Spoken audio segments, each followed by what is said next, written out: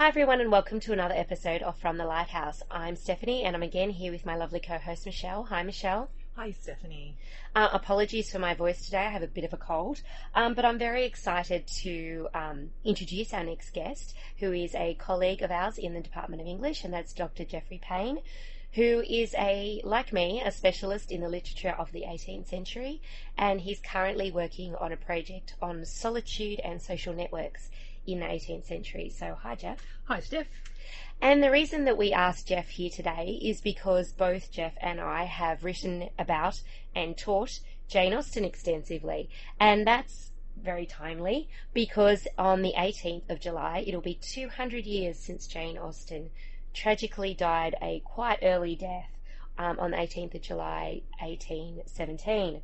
So today we thought we'd talk about all things Jane Austen, and I thought I'd start with why we still love Jane Austen, or at least why all of us here in this room love Jane Austen. So why do you love Jane Austen, Geoffrey?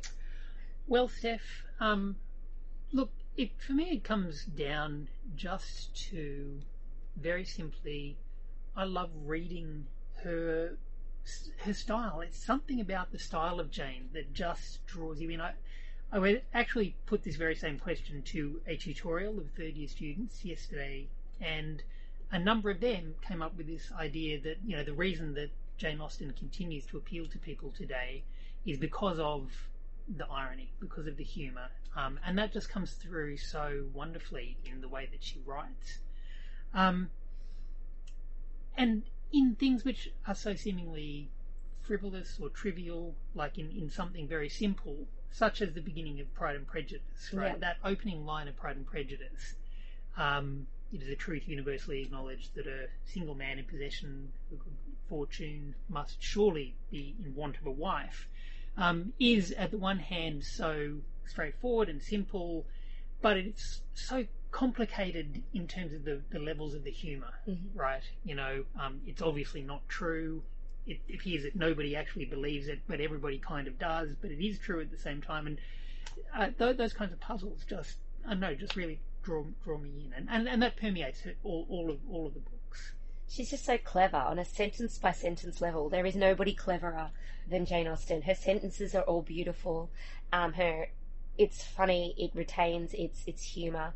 And whenever I think about this question, I think about that scene very early on in Sense and Sensibility, where Fanny Dashwood is arguing her way out of giving the Dashwood sisters money.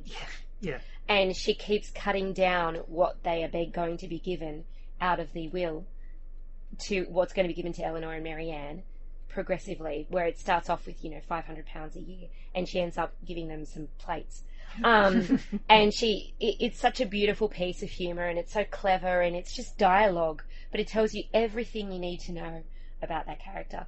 And the other line that kind of stands out when I think of why I love Jane Austen is there's a line in Pride and Prejudice about Mary Bennet, and all it is she wanted to say something clever, but she did not know how.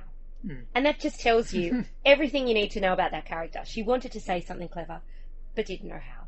That's all we need in terms of characterization. So why do you love Jane Austen, Michelle? Look, do you know, I think listening to you discuss the brilliance of Austen is actually just, it's like a bath, and it's kind of washing over me. And I think that's one of the experiences of Austen, because that humour is both subtle and yet so pointed, because it's so profoundly layered. Your experience is incredibly immersive, I think, on that level where every sort of network in your brain is sort of working so hard to decode that you really lose yourself in an Austen world in the way that you don't lose yourself in so much of the writing that's about today. And I think that particularly today, where sort of everything seems to be done at such a frenetic pace, and if you're not sort of slapped over the face fairly quickly, you're out and you're onto something else. There is something profoundly meditative and regenerative about sitting down with Austen I always say that it's like entering a warm bath. It's like, you know exactly where you are, you know exactly what kind of world you're entering into, you know it's going to be funny, you know it's going to be satisfying, you know it's going to be clever. It's just, the books continue. I mean, I must have read each of them, you know, God only knows how many times, but I know I'm going to be fine when I mean, there's got to go be into an Jane Austen. element of nostalgia in the appeal Yeah. as well, doesn't there? Yeah, it does. Because it is not only personally familiar, but socially familiar. It speaks of a world that, for all of its differences, is still essentially the world that we all inhabit. Yeah, it's recognisable. And it's presented in a way where threats are there, but they're managed Yes. and manageable. Yes. And so, you know, those things kind of also help appeal, but also, you know, so there's intellectual appeal, because there are ways in which you could tease at it and you can work beyond the apparent surface idealism of the texts. But also, if you just want to sit back and let it wash over you, you can just sort of get caught up in the narrative. And in the beautiful language. Like I said, on the and- sentence by sentence level, it's so beautiful that it's just easy to just marvel at each perfect sentence. And I don't think that you can possibly ignore how profoundly, you know, sort of satisfying it is to have a sort of a romance where things work out, and yet you don't feel as though it's been sort of cliched or superficial or in some sense belittled, and yet you know there is something reassuring about that sort of that coming together, which is I think it's sort of almost profoundly part of nature, isn't it? You know, like that she's sort of tapped into a time where, you know, really marriages were so contractual, you know, where you know, sort of in some sense women couldn't have been sort of more or less, you know, sort of chattel in so many respects, and yet we sort of have that both acknowledged and yet also complicated, which I think is takes real brilliance to be able to bring off, because, you know, she's not casting aside the very real, you know, sort of constraints of the time that she's writing in. She's working with them and still sort of managing to give us a sort of subversive element, because her characters, her women characters, are indeed, you know, sort of so profoundly sort of psychologically and emotionally complex and rich. Yes. And I think that's why, you know, characters like Elizabeth Bennet continue to speak to us so profoundly, because they seem so recognisable. And I think that's why Jane Austen has the kind of cultural place she has in terms of the history of literature, because these are characters that are psychologically as rich as any you'll ever see on the page. And it's quite early in the history of the novel to have that kind of psychological depth and richness. People had done that before, but not quite to the extent that Austen had. Look, I still remember reading Sense and Sensibility for the first time in high school and being so shocked to discover that Fanny was past it at the ripe old age of 26. and yet also how quickly I was able to take on that sort of evaluation of Fanny in her sort of looking rather drawn and pallid from all of her 26 years on the planet, and looking a bit dry and past it in so many respects, and how quickly you sort of assume those sort of values, and how quickly that becomes a sort of a point of tension in the story. Is it possible that, yes, she could really and truly make Wentworth fall in love with her even at the age of 26, you know? So there's You mean Persuasion? Yeah, Persuasion, yes. Thank you. Persuasion, you know, where you had that, oh yes, thank you, but where you have that moment where you actually profoundly wonder whether or not it is possible for her to sort of blossom again. Yes. Which you know, and that word is very choice, because I think all of those descriptions of the way she colours and she starts to colour as, you know, sort of the tensions between she and Wentworth and the connections between she and Wentworth begin to flower. I think that's the most purely romantic of Austen's novels, Persuasion. That always strikes me when you get the denouement of that relationship, that's the real romance novel that she wrote. Whereas I think that sometimes when people describe the rest of her novels as romances, I think, maybe, but with Persuasion, I really feel the romance is really central there. I wanted to debunk some myths about Jane Austen in this time, because I think that we have a public perception of Jane that is very out of step, perhaps, with what she was. So the myth that kind of really annoys me is that Jane Austen was this little woman who was very shy and quiet and retiring and didn't want anyone to know about her writing. And, you know, we have this image of her sitting in her room and writing and covering it up when somebody came in.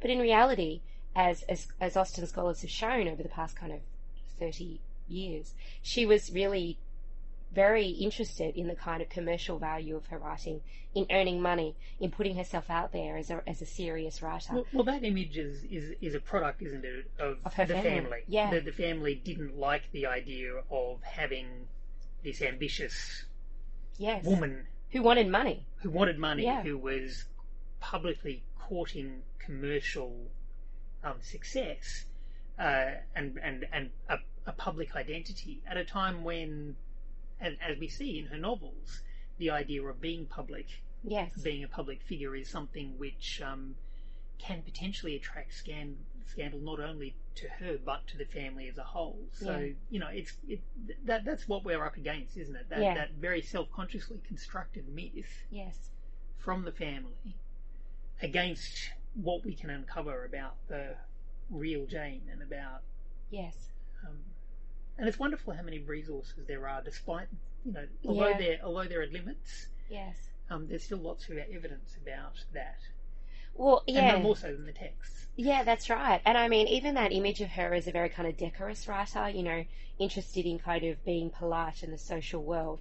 If you read her novels carefully, as you say, and certainly if you read her letters, there's this acerbic wit and this real understanding of the world and the nitty-gritty and the dirt and the grit of the world that she lives in, that really cuts against that Dear Aunt Jane image, which, as you say, is entirely a product of her posthumous kind of, her family's attempt to manage her posthumous reputation. It elides the kind of real savage humour that she has. I always think of that line in Persuasion when she's talking about the large fat sighings of a mother who had just lost her child, and she's making fun of this mother because she's fat. You know, you don't expect that from this Dear Aunt Jane image. So what are some myths you want to debunk, Jeff?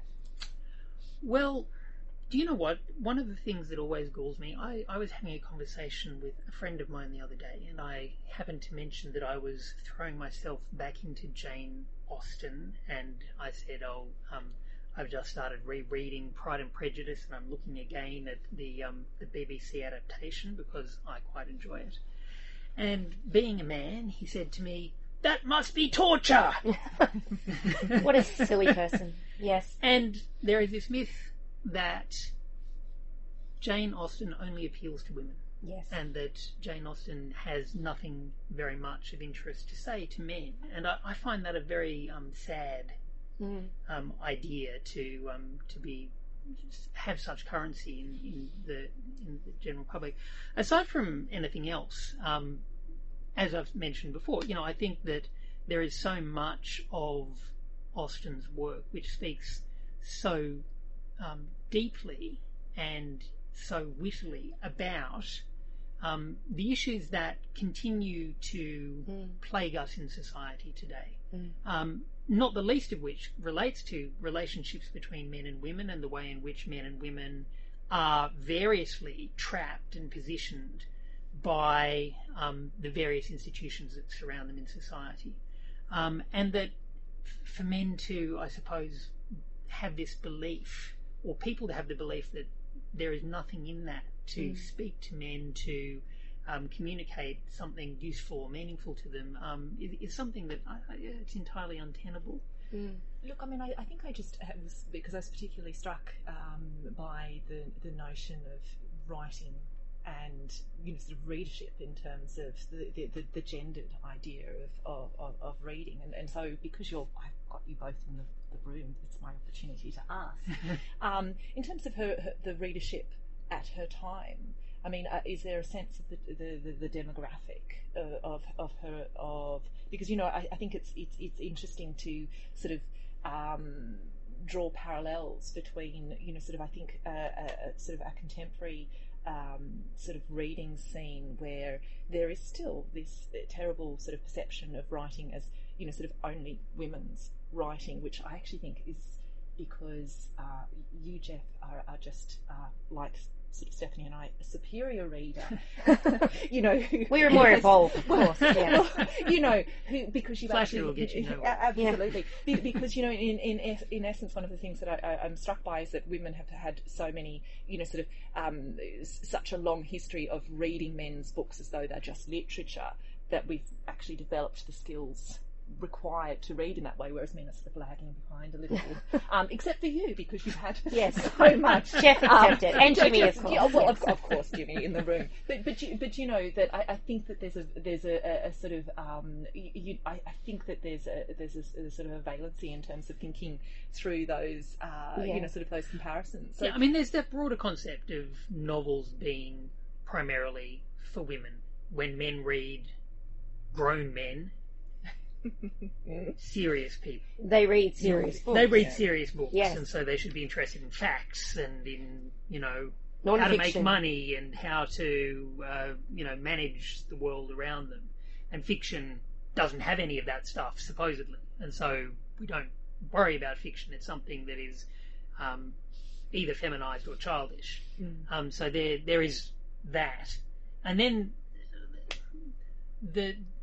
the way in which people insist upon gender division still, and the idea that women primarily will be interested in what women have to say, and men will primarily be interested in what men have to say, feeds in as well. I don't understand it. Yeah. It's not something that makes sense to me on any grounds of argument. And certainly in the 18th century, you still had that, and the early 19th century. 18th century scholars, as Jeff will know, have this habit of referring to the 18th century as starting in 1660 and ending in 1830. So I will use the 18th century in its broadest possible application. We like to stretch ourselves, yes. So in the 18th some century... Some even go back to the 1640s. Yeah, that's right. So in the long 18th century, there was certainly a notion that novels belonged to women, right? That novels were a specifically kind of feminine pursuit. But certainly both men and women read Jane Austen. Yeah. And we have many accounts of men like Walter Scott, Robert Browning, etc., reading Jane Austen. But so I don't think it was kind of ghettoized as only of women's interests. Certainly men and women did read novels, but there was still that kind of underlying sense that fiction and novel reading was something that silly women did because they weren't capable of reading serious non-fiction, serious history, serious political stuff. So therefore they were more drawn to fiction. So there was still that kind of broad divide, even though Jane Austen's readership certainly included lots of men, and I think lots of men, forerunners of Geoffrey here, certainly appreciated Austen during her own time. Another myth that I kind of really irritates me is, the old myth that you don't see so much in academic circles these days, but you do kind of broadly in the public kind of discourse around Jane Austen, that Jane Austen didn't write about anything political. That she only wrote about, relationships between men and women, marriage, courtship, romance. That her books don't engage with the Napoleonic Wars, don't engage with the political context of her time, don't engage with any kind of bigger issue. When that's patently nonsense. I mean, even in Pride and Prejudice, why are there so many militia around? Right, and the militia are an invading force. That's right. I mean, they are in the village and throw everything into disarray, disarray and turmoil. Yeah. Something which is openly acknowledged by characters in the story. Yeah. Lizzie herself sees it very plainly, and then of course Wickham's elopement with Lydia is again another sort of instance of the way in which that does play out. But of course, to return to Persuasion as well, Yeah. It's all about the Navy, yeah. It's all about the Navy and about figures whose lives are being shaped by those greater forces. Those, I shouldn't say greater, those other larger political narratives around them. But I mean, to return to the issue, the very idea that writing about marriage and relationships is not political that's is, right. of course, something that has largely been, I suppose, debunked in academic circles in the last 20, 30 years or so. Yeah. Politics is all about the way in which power is distributed in social contexts, and so that idea about relations between the gender is something that is at the heart of all of our modes of social organisation, I guess. And nobody is better than unpacking power relationships within marriage or within courtship than Jane Austen. You know, the absolute interest in the way that marriage throws up all of these ideas about gender and power and money. Even, you know, moments like Lizzie declaring to Lady Catherine that Darcy is a gentleman and I'm a gentleman's daughter.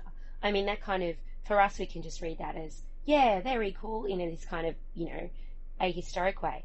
But at the time, for Elizabeth to kind of declare their equality when she is several rungs further down on the class ladder than Darcy, who has, you know, all of this immense wealth, is quite significant, quite politically loaded. So I think we tend to kind of, if we read in this ahistoric kind of way where we see Jane Austen's focus without kind of looking at the politics, we can miss all those nuances.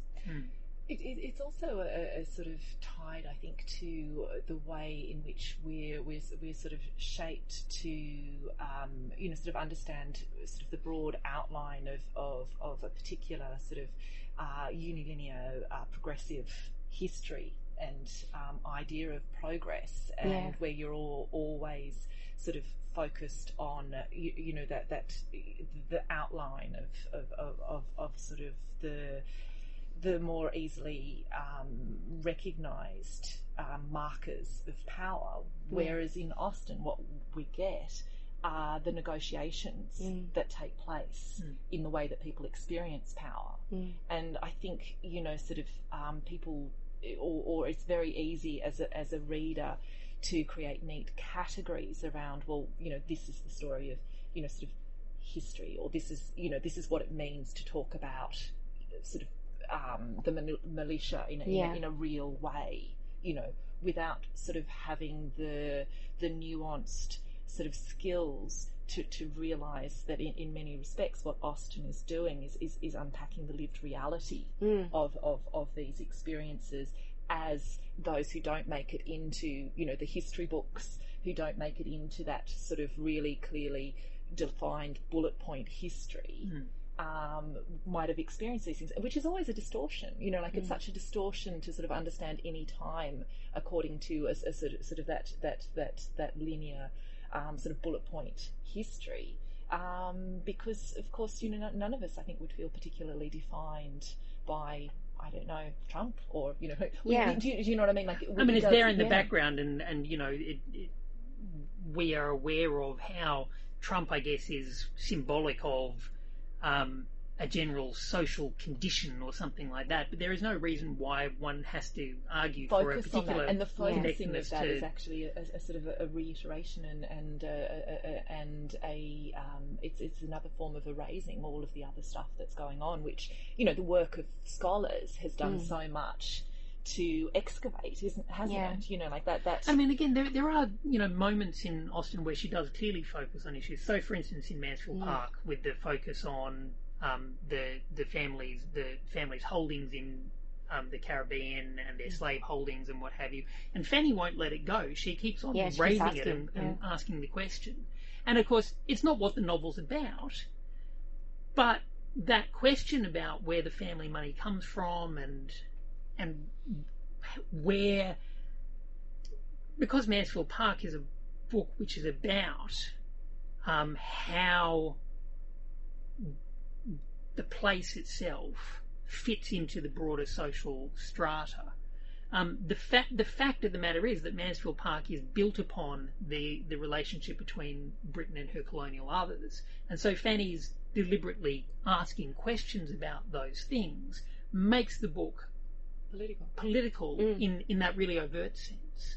But then even in books that are not so overtly political, so Emma, for instance, is one of those books where you tend to think, all right, you know what, there's not a hell of a lot political going on here. But there's all that stuff about social duty and about, you know, the landlord's duty to their people, and enclosure, to the estate, and well. enclosure, the relations between the upper classes and the people on the lower lungs. Responsibility. Lower lungs. Yeah. Lower rungs. You know, how can Emma maintain a relationship with Harriet Smith if she marries a farmer because he's that much lower down, although not so low down that she can then give attention in the way of charity. And also that's what makes the slighted Miss Bates so appalling, because she's completely disempowered as a single poor woman. And Mr. Knightley's critique of Frank Churchill is all, you know, based upon these ideas of, you know, how his actions are entirely thoughtless in terms of that the way in which what he does has an impact on the wider world around them. And the novels, I suppose, building up of Knightley as a figure also rests similarly on the fact that for whatever flaws he has personally, he is very attentive to social duty, and he fulfills, in a way that few Austen men do, the role of the benevolent patriarch. You know, very well. And so, you know, and so again, to bring in that idea of the patriarchy and the way in which the patriarchy in general affects the people who are living underneath it, under the strictures of a patriarchal system, is another really strong political thread that runs throughout all the novels. The entailment in Pride and Prejudice is a chief motivating factor. The fact that Mr. Bennet has been unable to be a vigorous patriarch and father a son creates a problem that then has to be resolved in different ways. And that makes the book much more interesting, because then when you look at Mrs. Bennet, who is very easy to kind of write her off as this ridiculous mother who's very embarrassing, but when you look at Mrs. Bennet and you look at the situation that she's in with her 5 daughters, she's entirely correct to be very worried about who they're going to marry, because what is going to happen to the Bennet if Mr. Bennet does die, and she keeps on pointing this out, they're screwed. They're homeless. They're homeless. They have no money very at all. little money to live on. I mean, you know, not enough for 5 women. She wouldn't have. They wouldn't be able to have the servants. Yes. Somebody might have to work. So, you know, we need to put it into perspective. Yeah. Oh, I know. I know. But even still, they are. There is no social safety net. They can't. You know, because, they might. I mean, essentially, what would happen? They would be in the same position as, in Sense and Sensibility, Eleanor and Marianne. Yeah. They would be homeless to that extent. So they have family who Mr. Gardiner would essentially be forced to provide for them, and he's already doing that a little bit. Yeah, but they would be in very, very straitened circumstances. Yes. And they may have to work, which, you know, sounds like, you know, they may have to work. But how is that? How bad is that? But if you think about... Oh, no. But if you think about job options for women at the time, they're very, very small. And they're often, you know, as we see in Emma, governessing is not at all a attractive option. You know, governessing is referred to as the sale of the intellect in Emma, as if it's a kind of form of slavery. So it's not, you know, it's not like women have all of these options for careers. You know, even at a later period, like when in Jane Eyre, we see the governess as, you know, being essentially the prostitute, the public, that's right, the figure who sells herself in the public market, and at prey really for the patriarch of the household. So, you know, it's not like Mrs. Bennet's not entirely wrong to really be concerned about her daughters and who they're going to marry. I mean, even in Jane Austen's own life, she was an unmarried woman, and so the reason she had a house is because her brother allowed her to live in a house on his estate. So, you know, she was entirely dependent. She later earned some money through writing, but it wasn't enough to sustain, you know, her sister, her mother. So she was dependent on her brother. The Bennet sisters don't have a brother to help them out. So if you look at the kind of economic realities of Jane Austen, that throws Mrs. Bennet into a different light. and Mr. Bennet as well, because Mr. Bennet doesn't really do much for his daughters. He's let them kind of run riot. And so if you look at Lydia and what happens to her, Mr. Bennet is somewhat culpable for that, because he's just washed his hands of his family. And even further back, you see, I mean, the novel implicitly is critical of him in his choice of a wife. Exactly. He has not made a good selection of somebody who would be a good mother. Yeah, he's just selected a pretty girl. A pretty girl. He's essentially done the thing that Darcy is upbraiding himself for doing in proposing to Lizzie.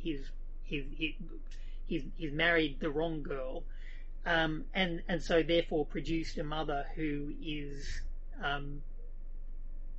apparently as crass as what Mrs. Bennet appears. I think we're allowed to view Mrs. Bennet in other ways by the novel. Yeah, I think that the novel is sophisticated enough to allow us insight into those other characters. Mr. Collins too.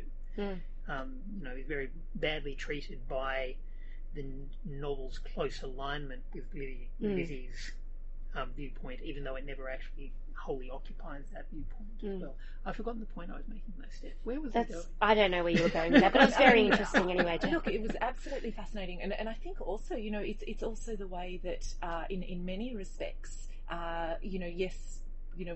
we've got sort of marauding militia, we've got this, we've got sort of plantations and all of these sorts of things, and we've got someone who's perceptive enough to understand that in many respects, marriage is both the glue that holds society together, but it's also subversive because it allows sort of bonds between sort of where you may not necessarily expect them, and perhaps that's part of sort of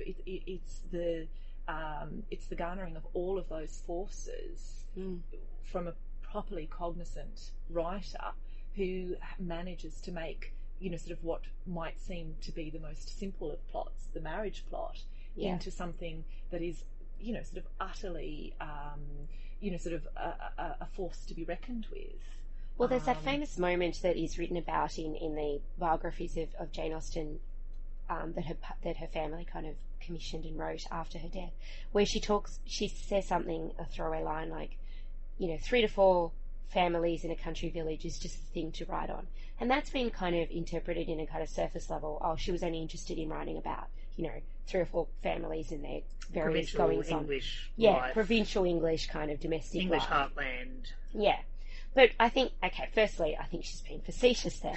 And people miss the real biting humour of Austen. But also, what she does when she does focus on the family is throw up all these ideas about money, about politics of power, the politics of marriage, the politics of courtship, and where all of these kind of social forces intersect. And so I think people kind of not necessarily write her off, but they take that statement at face value without interrogating what it actually means. And when you look really closely at Austen's work, these, the interactions of families, yes, might be going on the surface, but what's actually going on is all these kind of detailed workings through of how society works. And, the moment that kind of strikes me is very political that people overlook in Northanger Abbey. So Henry Tilney has just figured out what Catherine Morland thinks about his father. She's concocted in her head this idea that Henry Tilney's father has killed Henry Tilney's mother, and Henry's upbraiding her because of this. And he says, how could such a thing happen in England when we have this neighbourhood of voluntary spies that monitor each other's behaviour? And people take that as on its face value as like, well, Henry thinks she's silly and she's been silly.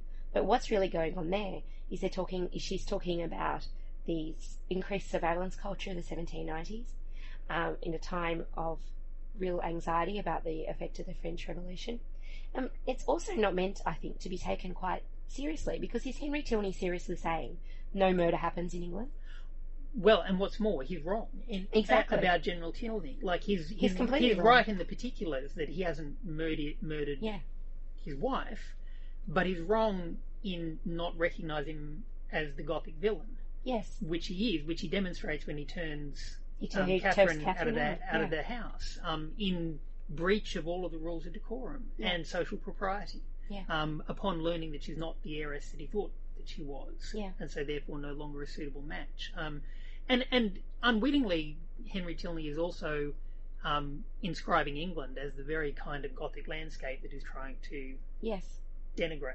He's Yes. saying to Catherine, "What are you talking about? How we're not living in a Gothic novel. We've got a community of voluntary spies. Yeah. Okay, all of a sudden we're just shifting into a different kind of Gothic We narrative. live in a surveillance culture. Surveillance Yeah. culture. Yay. Yeah. Where there is no individual privacy, or Yeah. everybody is entirely aware all the time of everything that's going on. Yeah, and monitoring and regulating behaviours. Yeah, welcome to Yeah. 1984. Yeah. Yeah, so, I mean, it's a statement. This is what I mean about Jane Austen being read on multiple levels. You know, you can read that and go, well, she's wrong. He isn't a murderer. Henry Tilney's right, etc. And that's a very simplistic reading of the novel. But then you can read it, as Jeff has been suggesting, as entirely wrong-headed, because he's wrong about General Tilney. General Tilney has actually caused the death of his wife, just not through murdering her, but through kind of beating her down and bullying her, basically, into an early grave. And he is the villain of the piece, but just not in the way that Catherine has kind of anticipated. She's overly literalised. Yeah. I think. And so it's a satire on people who overly literalise the Yeah. fictional plot. But it's also a satire on people who can't see how such fictional plots can have broader general application. That's right, exactly. Yeah. And you know, that's one of the wonderful things about most of Austen's novels, is the satire always cuts in multiple directions. Yeah. It's never simply just one satirical target. It's always Yeah. broad spectrum, lots of different positions, including of itself. It's Yeah. very self-consciously satirical of itself. I mean, one of the lines that to me speaks most strongly of Austen is from Pride and Prejudice again, but Mr. Bennet's "What do we exist for but to laugh at our neighbours, or to provide sport for our neighbours and to laugh at them in turn." Yes. Yeah. That's Jane Austen. Yeah, I know. I think that she would be the greatest dinner party guest. Yeah. Because she would make fun of everybody, and then make fun of you, and then make fun of herself. It would just be, every line would be tongue in cheek. So I'm interested in your favourite Jane Austen novels. So Jeff, your favourite Jane Austen novel? Oh, It's a very hard question. You warned me you were going to ask this. I and know. I've been running through. I gave all you of more the than 24 arguments. hours to think about this. You did, Steph. And you know what? It's actually Pride and Prejudice. Mm-hmm. Only in terms of the fact that it's the one that I most often do go back and read. I teach it fairly frequently, which is part of the reason. But I just love the character. I love the minor characters. Much as, you know, I enjoyed Lizzie's wit and what have you, I love Mrs. Bennet. I think she's fantastic. I love Mr. Collins. What a brilliantly drawn character. Even really minor characters, Mr. Hurst. Always asleep. Always asleep. Brilliant. And she is, as you've said before, able in a line to give such depth to those minor characters, and to draw them so brilliantly and vibrantly, in a way that you wouldn't expect. That you would expect them to be quite flat characters, caricatures, what have you, and yet they have a depth to them. They have a lot more going on in them. And I also, I suppose, like the way in which that novel, and I think it's true of all of the novels, but it comes out very strongly in that novel, the way in which, at the same time as it kind of does court that marriage plot, it problematizes it, and it brings up so brilliantly the problems that the social problems that revolve around being a single woman in the society that they live in, the threat that the single woman poses, the way in which she is threatened and beset on all sides, the way in which she is unable to have solitude. Being interested in solitude in the literature of the period, I'm very interested in the way in which, even in their most solitary moments, the women in Pride and Prejudice can be invaded from in valid ways by all kinds of different characters. Like poor Mrs. Collins trying to grab a moment Right. without Mr. Collins, and she has to kind of sit in this room and kind of she knows that he doesn't like. so she can grab this moment of solitude from her appalling husband. But even then, she is liable to be interrupted. At the moment that Lady Catherine drives past in a carriage, she can be called outside and made to wait upon her, do her social duty. Yeah. And so that complexity of characterisation in there, and the subtlety of depiction, I think just. I think Pride and Prejudice is a good solid choice. Michelle? Look, I have to say I'm with Jeff. I just, because I thought about it too, and, I thought Mansfield Park and Persuasion. Yeah. I was going to make the case for Persuasion. Yeah, look, Don't worry, I'm going to say one that's going to be shocking. Yeah. Oh, I can't wait. But do you know what I think it was about Pride and Prejudice? I mean, it was the one that I read first. It's the first, it was on our bookcase when I was 12, and I remember taking it down and reading it. So, of course, it's imbued with that, sort of first Austen aura. But I actually think it was, and it's the one that I've gone back to and I've reread, but it's also the one that I always find the characters are so flawed, and I loved that. And I think that, sort of as a 12-year-old, I loved, sort of the inappropriate moments, the moments when, sort of when things went wrong, when people didn't behave the way they should, where you could so clearly sort of see what the right thing was to do, and yet it didn't happen. That anchored me to the page, and it sort of had me sort of needing to plough and read and read hungrily. I think out of all of Austen's, that was the one that I read with the most hunger, I think, and I mean, I think that argument about being the first one in Canada, I'm sure Pride and Prejudice was also the first Austen novel that I read it's the as first well. Austen novel. And so there is nostalgia. Nostalgia. And it's the first imprint, isn't it? It's on that mind, and it's the first discovery. And so everything that else style. that you read is then compared with that first the one. intensity of that first reading, and I just remember the intensity and sort of my frustration as a reader, and then of course the denouement where it's where the relief is enough that makes you almost want to go back to the beginning straight away. Pride and Prejudice. Well, I cheated, and I'm going to mention two. Because look, Jane Austen's my girl, so I'm allowed. So I think her greatest novel is Emma. I think that's the novel in which all of her particular skills as a novelist coalesce to their greatest extent. I think it's so clever the way she works in the motif of games and secrets, and the games that the different characters are playing between themselves, the secrets that some characters have access to and some don't, the really, really close attention that novel plays to Emma herself, so that we only know what Emma knows, and we guess at what Emma doesn't know, but we don't have that information. I think it's a really masterfully constructed novel, and every time I read it, I just get that sense that I always do when I read Austen, which is, God, Austen was so smart. Like, this is a really first class intelligence putting together all these puzzle pieces into that novel. So I think that's her best novel.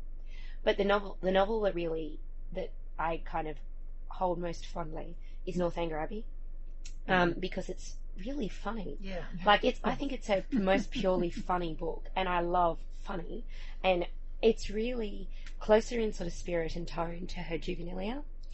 And if you haven't read her Juvenilia, it's recognisably Austen, but it's also quite. No, I thought you were going to say Lady Susan. I thought you were going to be really provocative. Yeah, no, I was going to mention Lady Susan, but I thought I'd go, look, Northanger Abbey owns my heart. What can I say? But Austen's Juvenilia is very kind of gritty and a little bit kind of more kind of dirty around the edges than her kind of more the works that were written in the 19th century, in the early decades of the 19th century. So her Juvenilia There's a rawness to them. Yeah, they're very raw. They're very kind of and they're also overblown caricature. Yeah, they're caricatures. They're like really, really heavy parody. They're really, really satirical. They're really funny. They're really boisterous.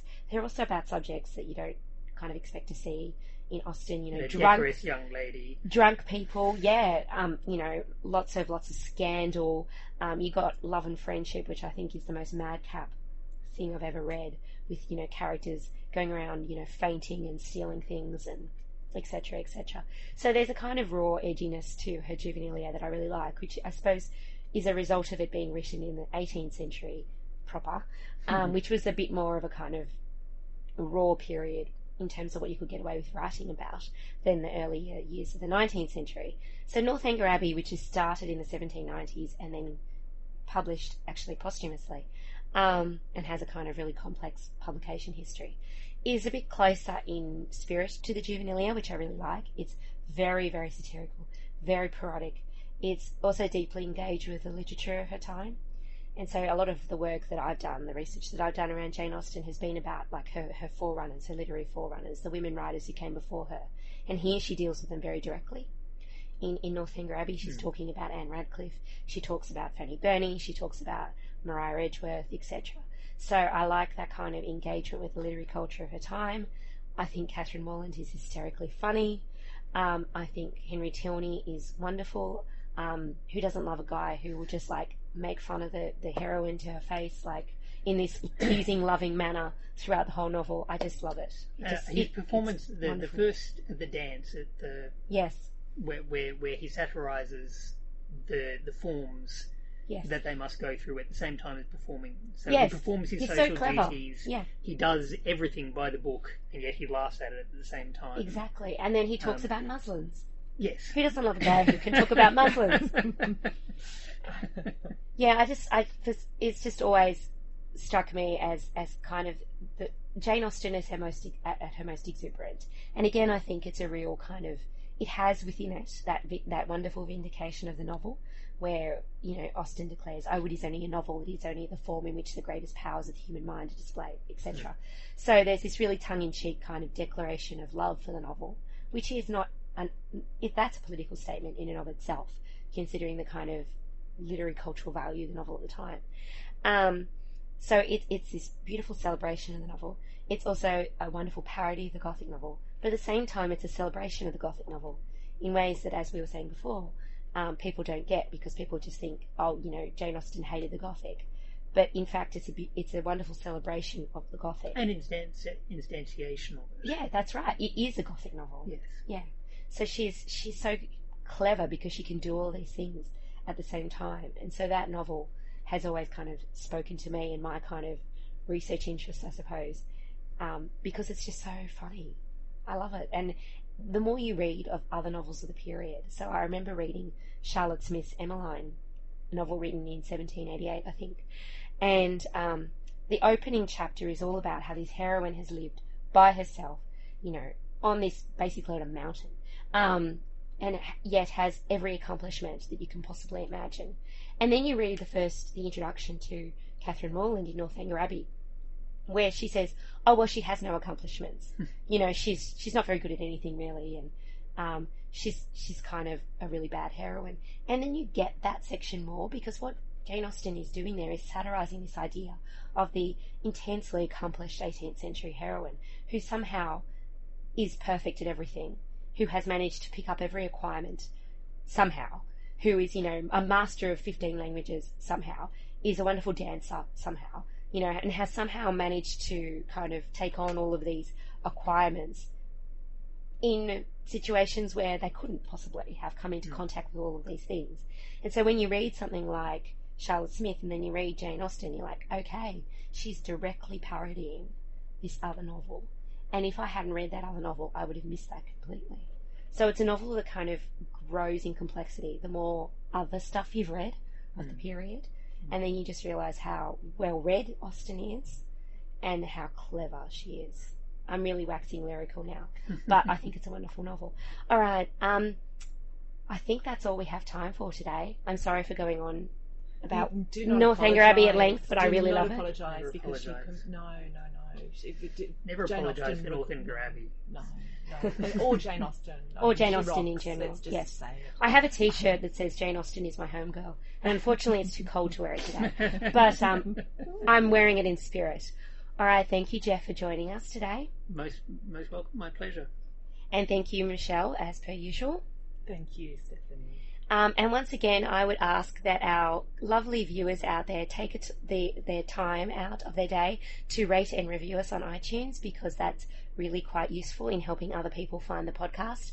We're really delighted with the numbers of you that are listening, but there could always be more.